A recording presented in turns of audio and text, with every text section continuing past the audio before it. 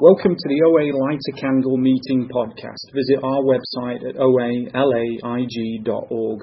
where you'll find several speaker feeds with over 400 speaker files, forms for ordering CDs for these speakers, and a place to donate to keep this special service active.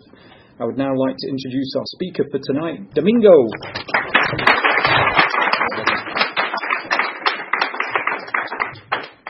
Hi everybody, my name's Domingo. I'm a compulsive overeater. I'm going to pass, I brought some photos, and they don't have little captions or anything, but hopefully they'll tell the story. So, it's good to be here. It's good to see everybody's faces, some familiar, some new, and welcome to all our newcomers, welcome to all the congratulations to all the chip takers and our visitors. I just got back from Seattle yesterday, and for my first time, nice trip. All because of program, I don't think I would be employed today. I certainly might not be alive today. Just I was pre-diabetic, and before coming into program, I was over 300 pounds, and my life was unmanageable in many ways. Relationships, I'm a multiple winner, they call it, or something like that, right? So I definitely money, food, and relationships, right? 3 areas of my life that are particularly unmanageable by me, and definitely had a lot of negative effects when I try to control and manage and those items in my life. But so just to begin to get the numbers out of the way, my name's Domingo. I'm a compulsive overeater. My abstinence date is April 30th, 2009. Since that day, I've been relieved of 114.5 pounds. I'm available to sponsor, and I sponsor men. And I'm really grateful to be here. This is one of my favorite meetings, so I'm really grateful. Thank you, Andrea, for asking me to come and share today with you guys. And I love being here. I love being in any meeting of OA because it is my home. My first home meeting, we used to yell out hope. It was a big book study, and every time the word hope came around, everybody in the room would yell out hope. And it was startling at first, and then and especially newcomers would be like, what's going on? One newcomer said, when I read this is a pizza box meeting, I was slightly excited and scared at the same time. But I am grateful. I am grateful for my recovery. I'm grateful, I have a home today, and that is with a God of my own understanding, and that is here in the rooms with you guys, a group of people who I feel understand me, and even though our stories may be different, you have felt in some way or another how I felt, and vice versa, and that's really comforting to me. I remember the first time, I've always realized it, right? I came into the program, I started hearing my story, I started relating with people. Over time, I started listening to females and males, tell my story. And then, but it really hit me one time when I was working with the sponsee, and he was talking about a fear that he had. And it could have been me listening to a recording of myself. And I thought, it's just kind of like a little mini spiritual experience to just be hearing the exact thoughts that I had coming from somebody else. And that was pretty awesome. It wasn't awesome to the person sharing their feelings with me, but for me it was pretty awesome just to hear that someone else has felt like I do, right? And so I come to these rooms because I need to, because I'm still a compulsive overeater. I have been able to maintain my weight loss, for, let me see, it took me about 1.5 years to lose a little over 100 pounds, and so for about 6 years I've been able to maintain it. But I'm still a compulsive overeater. When I talk to my sponsor about crazy food thoughts, he makes me feel better by telling me, well, of course you want to do this. Of course you squish, if I could press rice into a cup, if I could get a hydraulic press to press as much rice as I can into a cup, I would. And I do the best that I can to do that. But I know I know that, that's because I'm a compulsive overeater. So I still got to think about food. I'm still in love with food. I still think about food a lot. I still look forward to every meal. When the meal's over, there's a little bit of grief and sadness that happens. But what does keep me going is knowing that there is always another meal. There's always another meal. There was a thing I posted on one of my Facebook pages that said, I love going to sleep, or something like, I love sleep because it's like a time machine to breakfast, or something like that. And I'm grateful today that I have that kind of relationship with food today. It is weird, it is odd. People look at me when I maybe ask them what they're eating, and they ask me if I want something. I say no. I just want to know what it, how sweet is it? What does it taste like? Is it nutty? Is it crunchy? And my girlfriend always has to explain me to people. It's like he doesn't want any. It's like explaining. I don't know. Like when the dog comes to your leg, it's like just let him get his thing done, and then you'll be all right. So. Yeah, she lets everybody know that I'm okay. I'm not threatening or anything. I'm just asking a couple of questions. I just want to know. Because there's new foods that have come out, right, that I never experienced, and I'm always like, wow, what is that? But that sounds awesome. But so to tell you a little bit about what it was like for me. Definitely a lot of fear, a lot of isolation, a lot of feeling like I didn't have the script for life, right? Looking around, everybody's just going about their business like they know what they're doing, and I'm just lost. Today I realize that I'm just overly sensitive, not like in a he's a sensitive guy. It's just that I don't have a very strong barometer. When something, I'm like a pinball machine that tilts really easy. You know what I mean? When I have emotions, I just tilt, and I don't know how to handle it. And food, for early on for me, became really comforting because I guess it numbed me out. I don't know what it did exactly. I don't know if it had a scientific or spiritual thing. It just made me feel better, and it was fun, and it was comforting to me. And so I used it. Why not, right? If I feel like crap and I'm scared and I have panic attacks and food is there, which it always was, why not use it? It's not illegal, and it's encouraged, and everybody else is doing it, and so why not? The thing is that I was listening earlier to Chips and Hugs.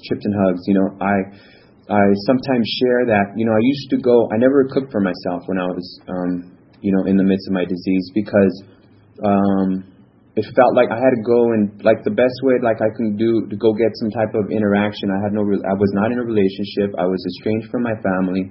I didn't have a girlfriend at the time, but going and talking to a waitress and having him or her come over and be attentive to me and bring me food, I felt loved that way. You know what I mean?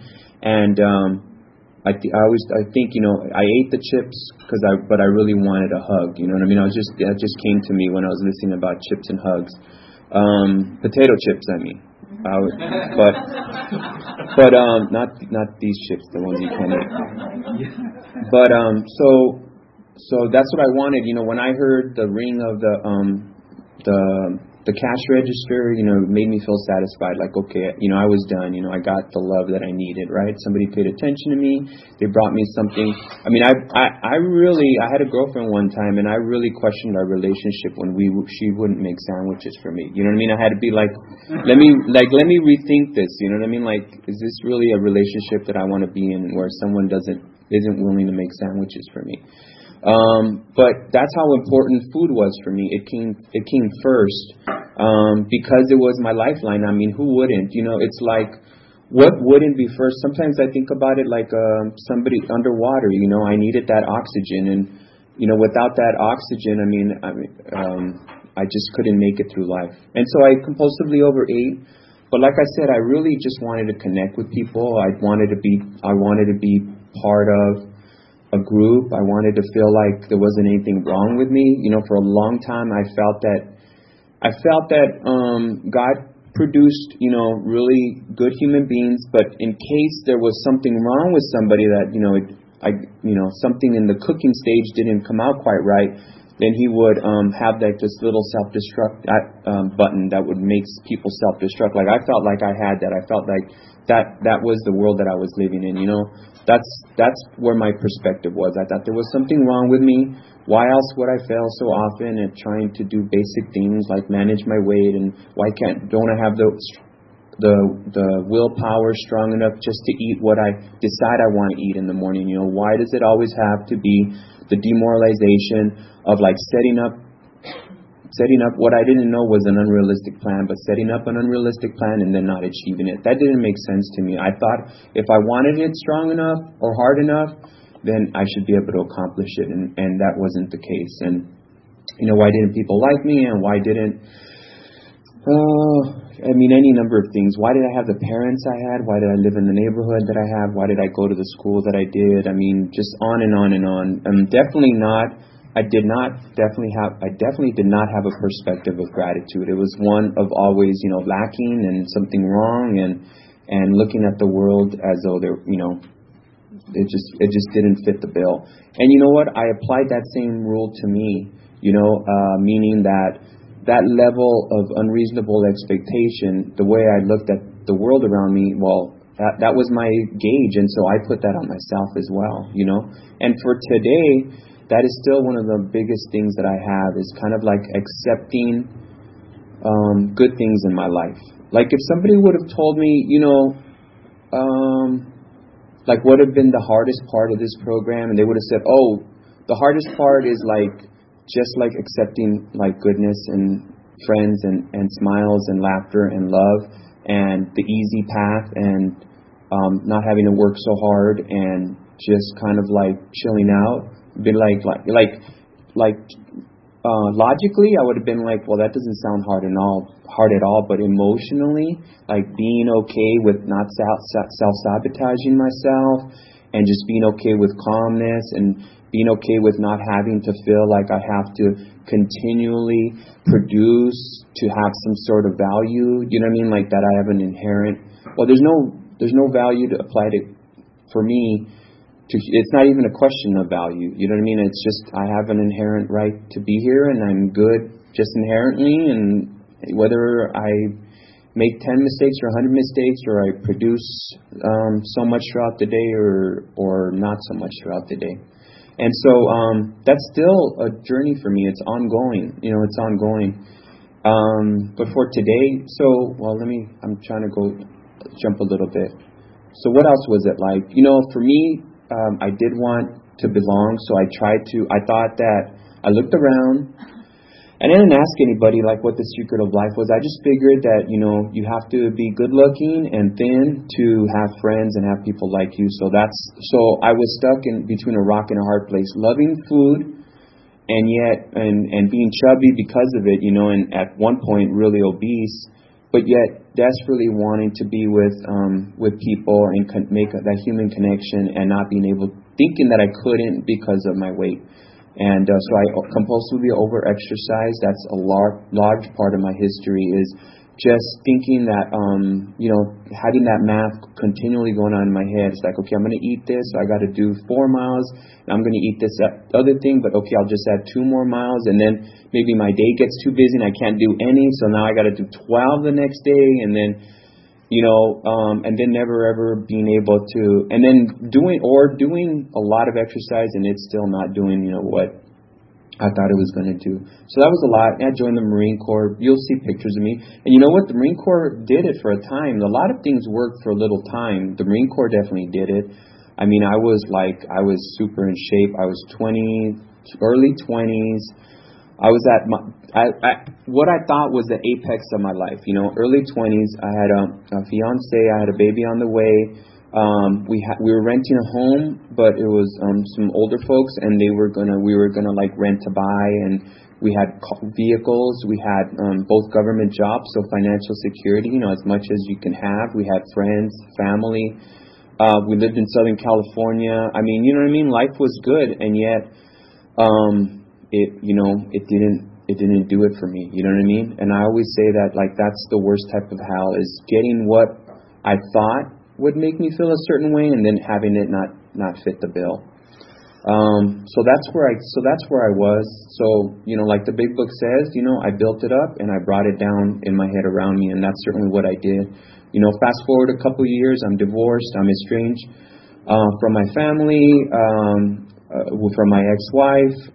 I've been kicked out of the Marine Corps because I can't maintain my weight, and I've been told and believe it that this is just a long series of continual failures that I will experience throughout my life, and that if I can't make it in this one, this is a colonel talking to me right before he signed the papers to discharge me. He said, this is just, if you make the decision to quit now, you're just going to be quitting for the rest of your life. And so, I thought my life was doomed, and I spent the next 20 years trying to prove him wrong. That's what I was always doing. It was always a battle against people. I always had arch enemies and nemesis, right? People. I now I realize they're self-created. I didn't even have to live that way, but I didn't realize at the time. I just thought that I always met up with assholes. But I always met up with a-holes. There was always an a-hole in every bunch. I didn't realize that, it's probably me. A lot had to do with me. For today, I don't have a nemesis. I don't, thankfully, with the steps, I get to, if I'm willing to, I have the choice to make direct amends to such people wherever possible. So, and just apologize for whatever my part is, whether it be 1%, 10%, or 99%. You know what I mean? And it's not always my fault today, which is thankful, or very seldom when I have an interaction do I not have any part that I played. The big book, one of the parts of the big books that I like talks about how I set myself up for these resentments. I put things in motion. And I set myself up, to be resentful for however that works. I seem to have a knack for that. But for today, I don't have to do that today. If I'm willing, I don't have to do that today. So what happened towards my bottom? So fast forward, decades of misery, trying to make many things my higher power, success, financial fortune, productivity, achievement, accolades. Those were a lot of the ones that I tried to make my higher power, and none of it worked. Some of it, when I'm chasing the carrot, when I think I'm going somewhere, and I see some progress, and somehow I don't know what the end result would be, but I feel like I'm getting somewhere. For a while it works. All those things work, but it isn't lasting, and it didn't last for me. And so I was, near my bottom. It was 2008.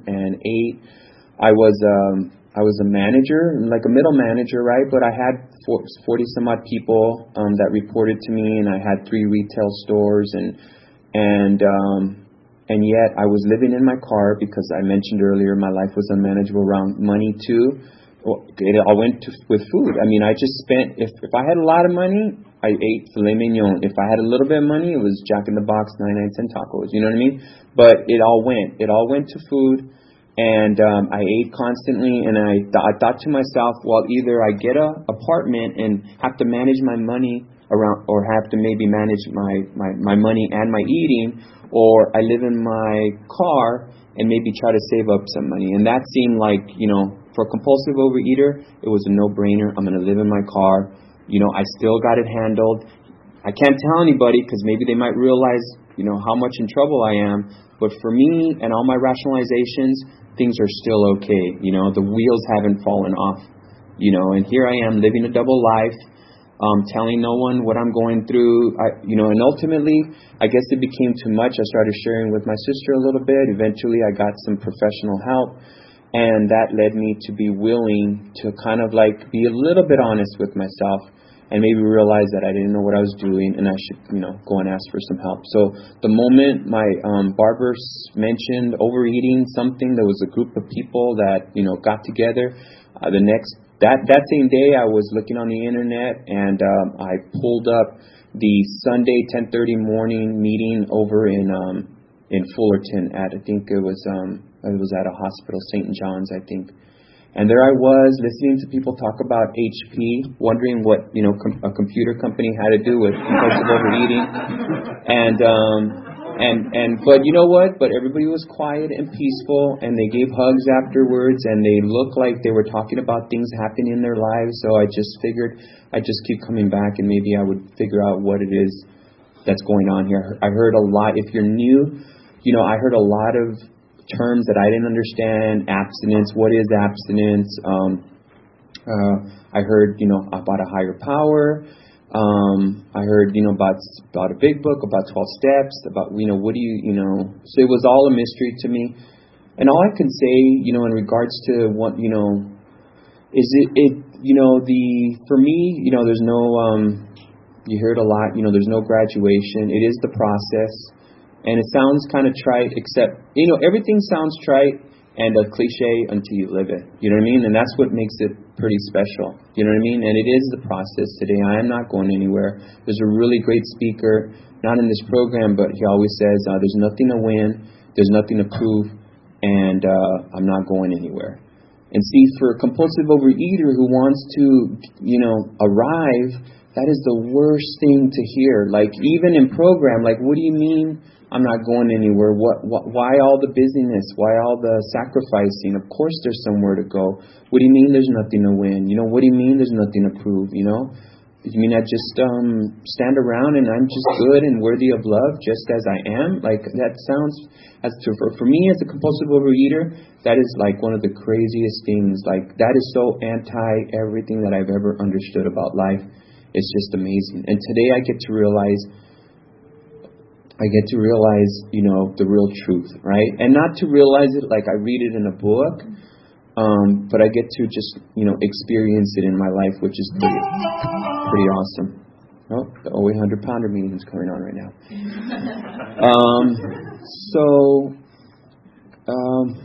So there I was. I came in the rooms, and then I started meeting some people. I was kind of skittish. I remember being in my home, which was ultimately wound up being my home group within the first month of being in the program. I had already established an abstinence, my first abstinence, which was 3 meals a day and nothing between. I remember when I first heard that seemed revolutionary to me, that it was, 3 meals a day, nothing in between, I'd never heard it, but of course I'd heard it all my life, right? Breakfast, lunch, and dinner. But then Taco Bell came out with the 4th meal, and that really made sense to me. Then they were talking my language, you know what I mean? Which is eat. I just ate all the time. There was no meals, Whatever I was eating between 9 and 11, that was my breakfast, and it just happened to be, but not that I had sat down to eat a meal. It was just that I was eating at that time. So I love that, like the clouds parted, I had heard it for the first time, 3 meals a day, nothing between. So I tried it, but I didn't have a program. I had willingness just to try things, which was good, and which is really all I need even today, right? Even today it's real simple. Just be open-minded enough to try as much as I can today. That's basically it. I have a for me at 4:00 in the morning every day, a little thing says, it says, wake up, be of service, show up, be of service, have fun. That's changed for me. It used to be do the best I can, but really for like an overachiever like myself, I don't need encouragement to do. I'm going to probably try to do better than I can do all the time, which is really something I'm working on. But so show up, be of service, have fun, and then go home and go to sleep. You know what I mean? That's like what I try to achieve each and every day. That gives me peace today. That enables me to be productive and helpful and be of service and to have a good, happy life. There's a saying that says, good is the enemy of great. And for me, it's the opposite. Great, or the pursuit of great, is the enemy of good. So for today, I have a good life. And I could let good go to try to get something else other than good, but for today, good is good. Same thing with my meals. For today, I eat very much the same thing every day, pretty much. When I first came in, my sponsor, he gave me a food plan, and that didn't change for the first year and a half.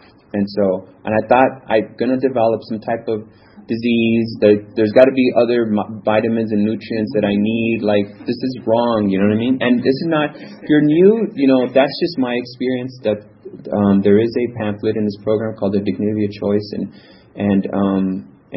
everybody has their own path, but that was mine. And for today, I have a food plan that is home to me. I remember when he first said, after a year and a half, he said, okay, now you have some experience eating, now you could eat everything you want, anything you want, of course, as long as it doesn't have white flour and sugar and no sodas, or no certain things, right? No artificial sweeteners and no sodas and no coffee.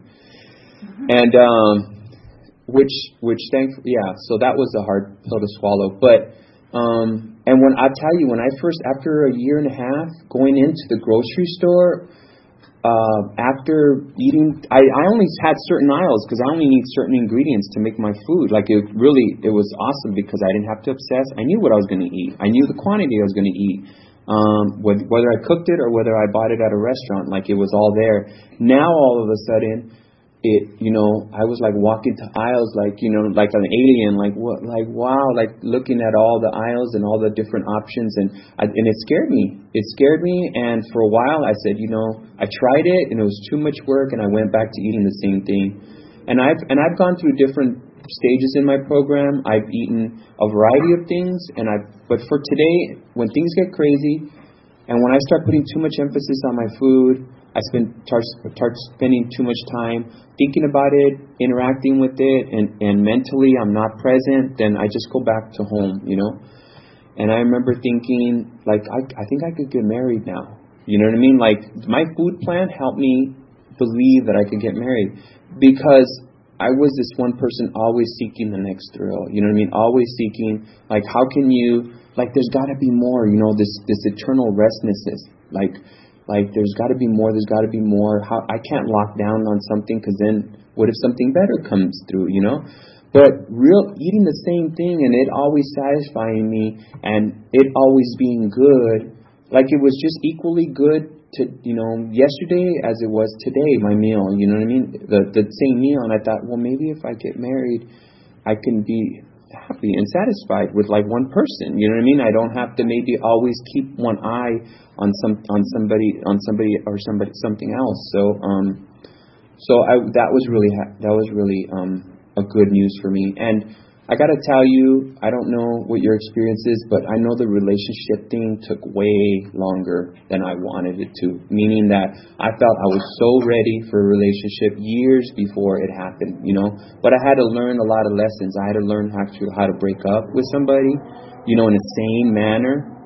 And not to get back with them, 100 times and break up with them and get back with them. Just, I had to learn how to maybe break up and then have it be okay. Like, it's not an indictment on you or indictment on me. It's just that we both realize, or I realize, or you realized that I'm not for you, or vice versa. Bless you.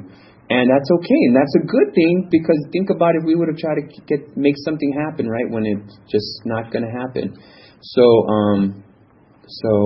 Fortunately, anyways, I'm trying to think if I'm skipping too much. Let me talk a little bit about my sponsor. So he just, there's this guy after 30 days, I was trying to do it, but I was white knuckling, and I had no program, I had no relationship with the program myself. I hadn't worked any steps, except that I was willing. And I asked this guy who had lost 300 and some odd pounds. He had maintained it for 4 years. He just celebrated his 11 years of abstinence. And the guy was like napping in the meeting. He was just relaxed. You know what I mean? I'm like, well, how can you lose? I thought that had to be some type of monumental miracle. And I thought you had to work out so many times a day to like achieve that. I didn't know you can just relax into it. You know what I mean? I didn't know, like somebody says you can wear it like a loose coat. I didn't know it was simple. And I asked him to be my sponsor, because that's what I was looking for. And he said, yeah. He said, call me the next day, 6 a.m. He said, okay, are you now willing to go to Inland for your recovery? I didn't know any better, so I said yes. And thankfully, I got to tell you, my brain has kept me from so much good in my life, because it thinks self-sabotage. I said yes. He said, do A, B, and C. This how many meetings you're going to go to. Here's who you're going to call each and every day. You're going to call me in tell me what you're eating right before each meal. And I thought, well, but you told me to eat the same thing every day. Why am I going to call you and tell you I'm eating the same thing? So I tried not to think of questions like that because I realized that, it didn't do me any good in the past. When he said it, he said, you know what? He said, what you tried in the past hasn't worked. It's not going to work now. This is a program of action, not opinions. So your opinion doesn't matter. I thought that was pretty harsh, but I'd been talked to worse than that in the Marine Corps, so I was like, you know what I mean? It was okay for me. And thankfully, so I'd been prepared, at least for my sponsor and the program. And I was grateful, and I just did it little by little. After 30 days of abstinence, we started working the steps in the big book. And step 9, is a miracle. Step 4, for step 4, it says a searching and moral, made a searching and fearless moral inventory. Not because I needed to be fearless, but there wasn't any reason to have fear, and I didn't know that in the beginning. I thought I was going to do an inventory and find out that all the negative things that I thought about myself were true. I was a coward. I really had no guts. I lacked, willpower. I wasn't a man. I mean, on and on. Just a myriad of things, negative thoughts, that I get. Today I try to abstain from that. That's part of my abstinence. So I got about a minute ago. The fruit of the program is my relationship with the God of my own understanding. I didn't come to this program for that. I didn't want to have anything to do with it. I think how I started developing it is because everybody kept talking about it. You know what I mean? And it seemed to be working in other people's lives. And I remember being in the shower and just having I'm going to stop this here real quick. Okay. I was in the shower and I was thinking, I wonder when I'm going to have a relationship with the God of my own understanding, It had been a few months being in the program. Already I had started losing weight. I had already started,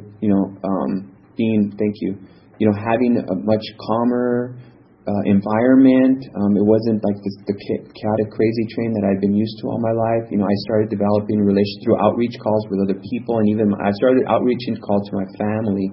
And they must have been freaked out. Like, why is he calling me and not asking for money or something? You know what I mean? Like that. And then it hit me, that God, was working in my life. And then later on, I called somebody who was going through a difficult time, and I thought I was helping them, and they told me, well, God's always been working in your life. You just haven't been noticing. And I came to realize, all that attitude of ingratitude just hadn't done me any good. I was powerless. I couldn't have done it differently, but I just realized that, yes, there isn't anywhere that I can think or dream or imagine that my higher power isn't there. And that's comforting for me today. So I think that's it. I've talked about if I haven't mentioned it, the 12 steps, little by little, the best of my ability, has been the key. And the prize has been a relationship with God and understanding, who makes it okay not to go out there and try to win and try to prove. And I don't have to, spend nights up because I feel like I'm missing out or there's something else other than where I'm at the moment. And I'm grateful for that. Thanks for letting me share.